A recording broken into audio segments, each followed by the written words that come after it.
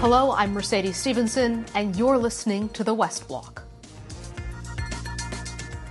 Late last week, a Chinese surveillance balloon was spotted hovering over the United States. It also spent time in Canadian airspace.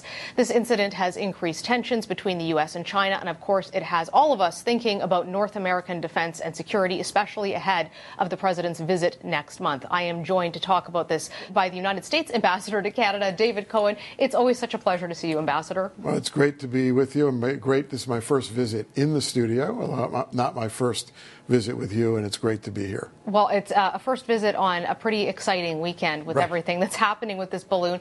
I know that you are briefed on intelligence and security. You're a close friend of the president. Canadians are looking at this, and they're concerned, and so are Americans.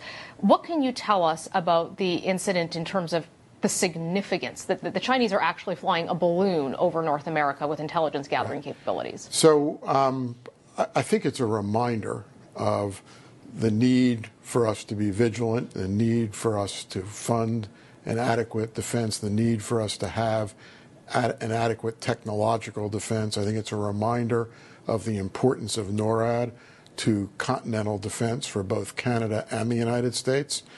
On the other hand, let's not jump out of our shoes here. I mean, this is a balloon that was at very high altitude. My information is that there was never no American citizens or buildings were ever in jeopardy for this. The balloons were well above commercial airliner flight patterns. And this is not the first time that this type of a device has been floated over the United States. It has happened previously. I think that part is remarkable. I just want you to kind of talk about that for a second, because people are saying, well, this is a sudden escalation, but it's just we haven't heard about this before. I think that's right, that we just haven't heard about it before, but it's another reminder that when you're dealing with matters of sensitive foreign relations and sensitive intelligence matters, that's not a time where you really want your government to be fully transparent all the time.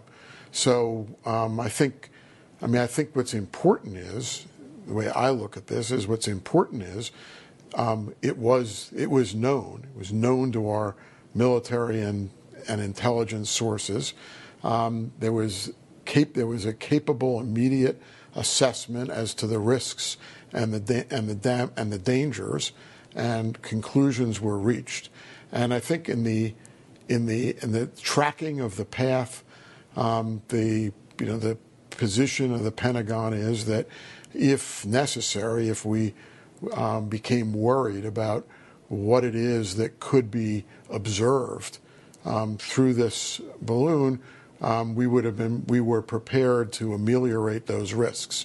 And we have to remember that where China is also, and Russia, they also have satellites. they have low altitude satellites that are constantly taking pictures of all of the United States and of all of Canada, for that matter.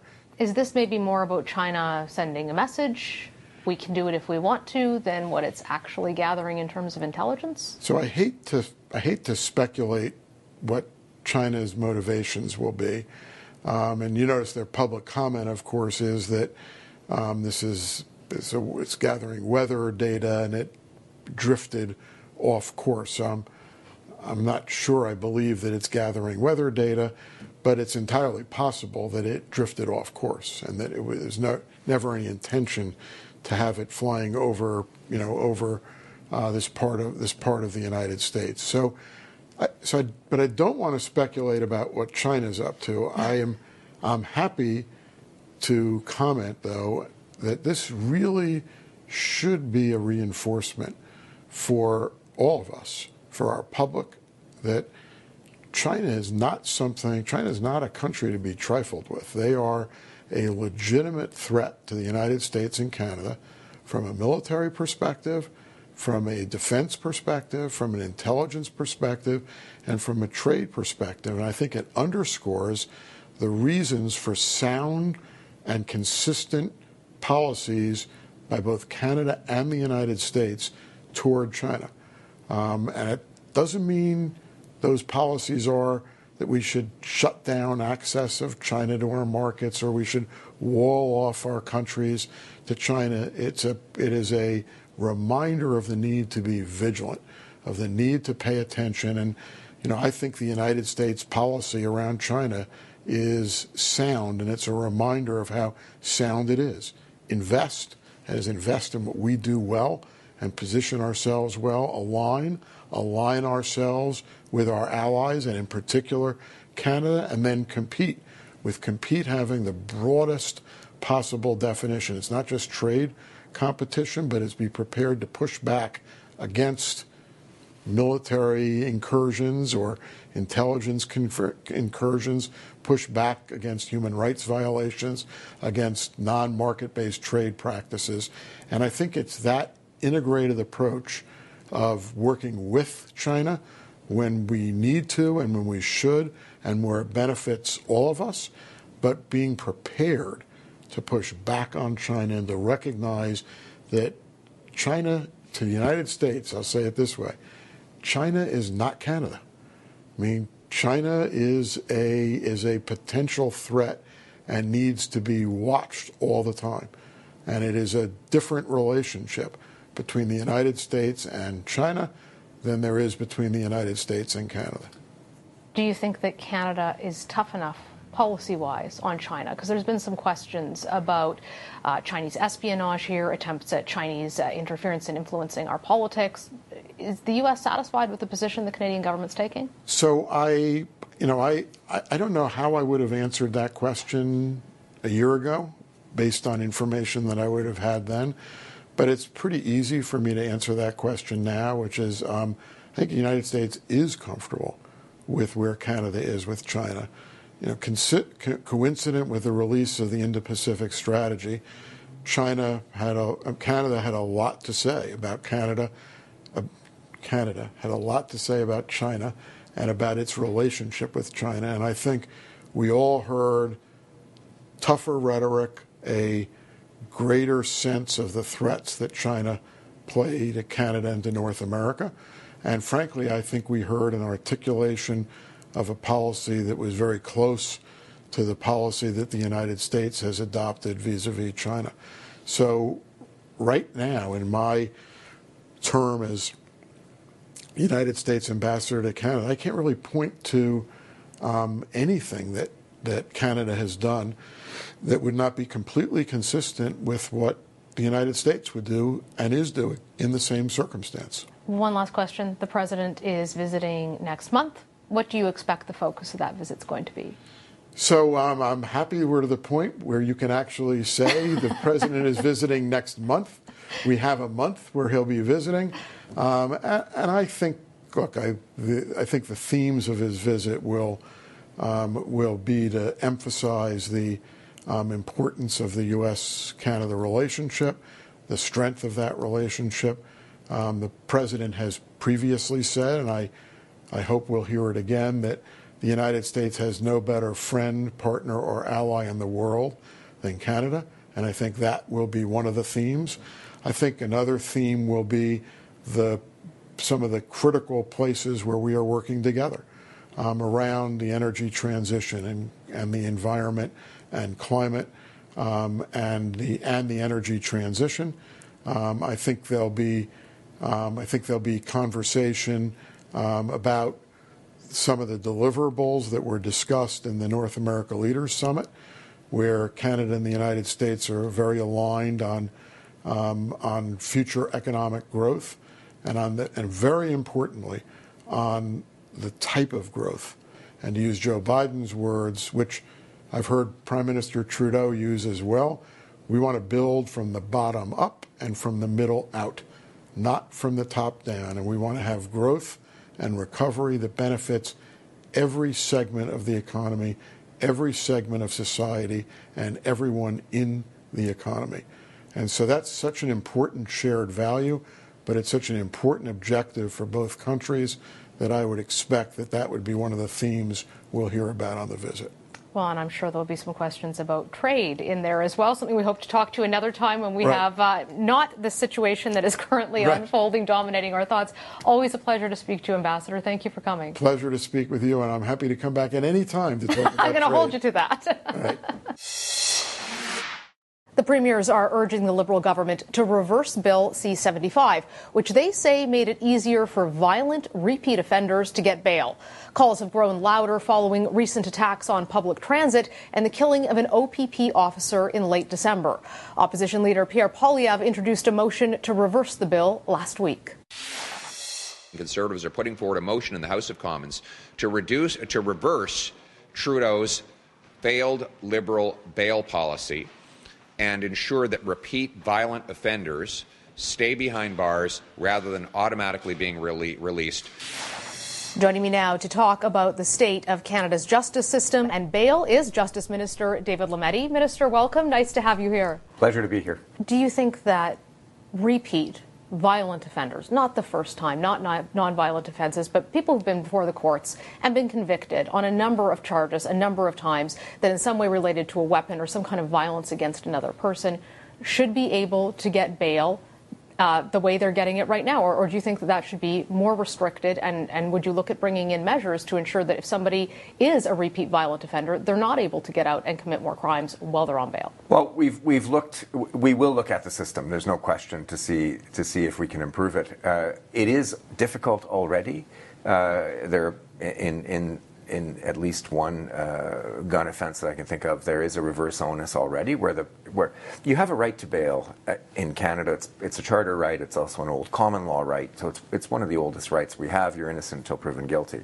That being said, you can only be denied bail if you pose a threat to society.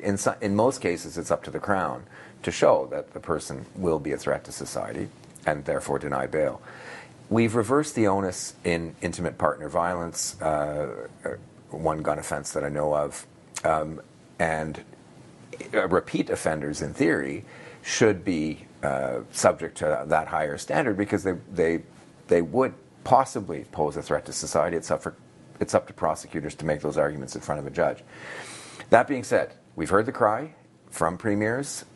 We have seen some tragic events, and our sympathies go out to the families of Constable Pershala and others who've been affected. And so we will do our best to see if there are other places that we can toughen the system up in a way that still complies with the Charter and the balances that we're trying to create as a result of the Charter. And we're open to working with the provinces to make sure also that the administration of justice at the provincial level, the administration of the bail system works. But the Conservatives you fail are to point out. The federal Justice Minister, so you do have the power to make these changes. Are you willing to make it harder for repeat violent offenders like Miles Sanderson, like other offenders we've seen who have a long history? We're not talking about a first time. Yes, willing to look at ways to make it tougher. What the Conservatives fail to point out in the case of Miles Sanderson, as well as the case in southwestern Ontario, that the person, in both cases, the person did have a bench warrant out for their arrest. They'd breached their bail conditions, and they were supposed to have been rearrested. Mm-hmm. That doesn't seem to be happening in a number of cases. Well, and that's the administration of the bail system, which falls on the provinces, and I'm not blaming the provinces. But if they weren't out in the first place, you wouldn't have to pick them up either. Well, it's an ongoing system, right? And so there, again, the presumption is you get bail because it's a charter right, unless you are a threat to society, or it can be shown that you are, or your possibility, But you think in the cases of repeat violent offences, that goes towards the argument you might be a threat to society? Well, it should be an argument that the Crown makes in these hearings. We will certainly look at ways to strengthen that. Let's talk about guns. On Friday, your government announced that you were repealing this very controversial amendment to what was initially supposed to be about handguns. It got expanded to include long guns. Hunters were very upset. Your government defended the bill, said that wasn't the case. You weren't going after those guns. Now it seems you're recognizing maybe you were going after some guns you didn't intend to. What happened there? Well, I think we listened and we heard. It was never our intention to go after hunting rifles. It was always our intention to go after handguns and assault rifles. And we heard a number of important voices in the community, particularly Paul se souvient, who wanted a definition, an evergreen definition. And so we tried it. We didn't quite get it right. It had a little too much reach. A little too broad. And so we're pulling it and going back to the drawing board. Again, is it going to come back as just handguns this time, the handgun amendment, or is it going to be broader but not include hunting rifles? I'll leave that to Minister Mendicino to work out. He's going to go out and consult, I think, pretty intensively over coming weeks and months. We'll see where it lands. But it is our intention to keep Canadians safe. It is our intention to ban assault rifles. It is our intention to ban and buy back. It is our intention to ban handguns. We've already frozen to some extent the weapons that we can, but we want to enshrine this in law. And he's going to continue working on a definition after having consulted. But we heard people, and we heard people in rural Canada. We heard Indigenous voices, and we heard hunters saying, "You caught my weapon," and our response was sincere, which is we don't mean to catch legitimate hunting weapons. It seemed like maybe it wasn't the best planned out before it was announced, but I do want to ask you. It's actually quite, in fairness, it's actually quite a difficult exercise to create an evergreen definition. I can imagine with a changing industry, but there is one other topic I'm hoping to touch on with you, and that's medical assistance in dying. Right. On Thursday, you announced that you're going to be pushing the deadline for mental health conditions being the reason why people are able to seek medical assistance in dying to March of 2024. It was supposed to kick in last month. There's been a lot of concern about this, a lot of concern that with mental health, it can be hard to tell if a person is in a state of mind to make that decision. That vulnerable people could use mental health because they're experiencing anxiety and depression from being unhoused or lacking the proper social supports, and that instead of receiving the social supports they need to get well or to keep them in housing or to make sure they're able to buy food, that they will seek MAID as an alternative, and these vulnerable people could be exploited. Do you think that mental health should still be a reason why people can seek MAID in Canada? Well, let me state at the outset that those circumstances that you've just described do not render one eligible for MAID under the regime that's been elaborated by our expert panel. Even if they go in and say, I'm experiencing severe anxiety and depression? No, you should. If you're experiencing severe anxiety and depression, if you're having suicidal thoughts, you should see it. You should seek a doctor's help. You should seek help, friends, hotlines. Help is there. Those people are not eligible for MAID. The regime, and this is a bit of a misconception. People who are suicidal are not eligible not at all. for MAID? These are, what you're looking at are disorders, mental illnesses that have been treated by experts over a long period of time, and where there's no possibility of improvement. This is not a case of suicide. This is an important piece of misinformation that is being frankly advanced by critics who don't want to see this part of the regime move forward, or indeed want us to back away from previous parts of the MAID regime.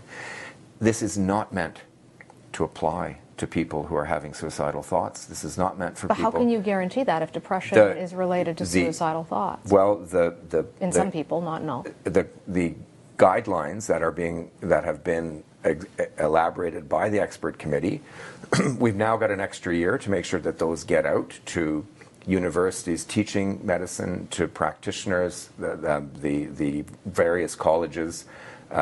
Professional bodies across Canada will be able to internalize these guidelines and develop the tools so that this gets out to the profession. Those guidelines are quite severe. What we're talking about is a very tiny fraction of cases within another tiny fraction of cases, i.e. the non-end-of-life regime cases. Vast majority MAID cases are end-of-life. Cancer. Well, so far we haven't opened it to mental health yet, so we don't know those numbers. What we have opened since 2021, a non-end-of-life regime with additional criteria and safeguards, And even then, we're now starting to get data based on the 2021 regime as of January, and getting better data is important, disaggregated data in particular. That data still shows that it's a tiny fraction. The numbers that I have seen, a tiny, tiny fraction of people who are non-end of life. And the mental health, people suffering from mental disorders, will be a tiny fraction of that tiny fraction. But the Canadian Mental Health Association says that you can't determine whether or not mental health is ultimately curable. I'll base my opinion on what Dr. Mona Gupta said, who chaired our committee, who's one of the leading experts in Canada.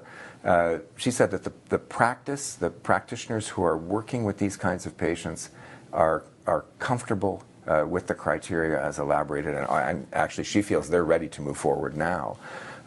What we're doing with this pause is giving everybody a chance to internalize these guidelines, and we want everybody to be on the same page. It allows us to combat some of the misinformation that's out there. But this won't open the floodgates.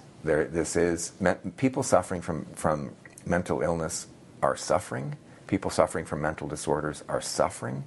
And a number of them, we know, would like access to MAID because their suffering is incurable and intolerable. And so they should be in the same position as any other Canadian who is capable of making that decision. Minister Lametti, thank you so much for joining us today. Thank you. Time for a little analysis on what I've got an eye on for this week. The premiers will be here in Ottawa to ask for more money for health care. They want $28 billion, not pocket change. The Prime Minister clearly has an offer up his sleeve, and he said that there will be strings attached. Will the premiers, especially from cash-strapped provinces, be in a position to say no to any deal? And how will the curveball of side deals with each province shape the political strategy in the meeting? The divide and conquer tactic with the provinces worked well for the Liberals on childcare, so we'll be looking for that. And of course, we'll also be keeping an eye out for further developments in the diplomatic tensions between the U.S. and China. That's our show for today. Thank you for joining us. We'll be back here next Sunday. I'm Mercedes Stephenson for the West Block.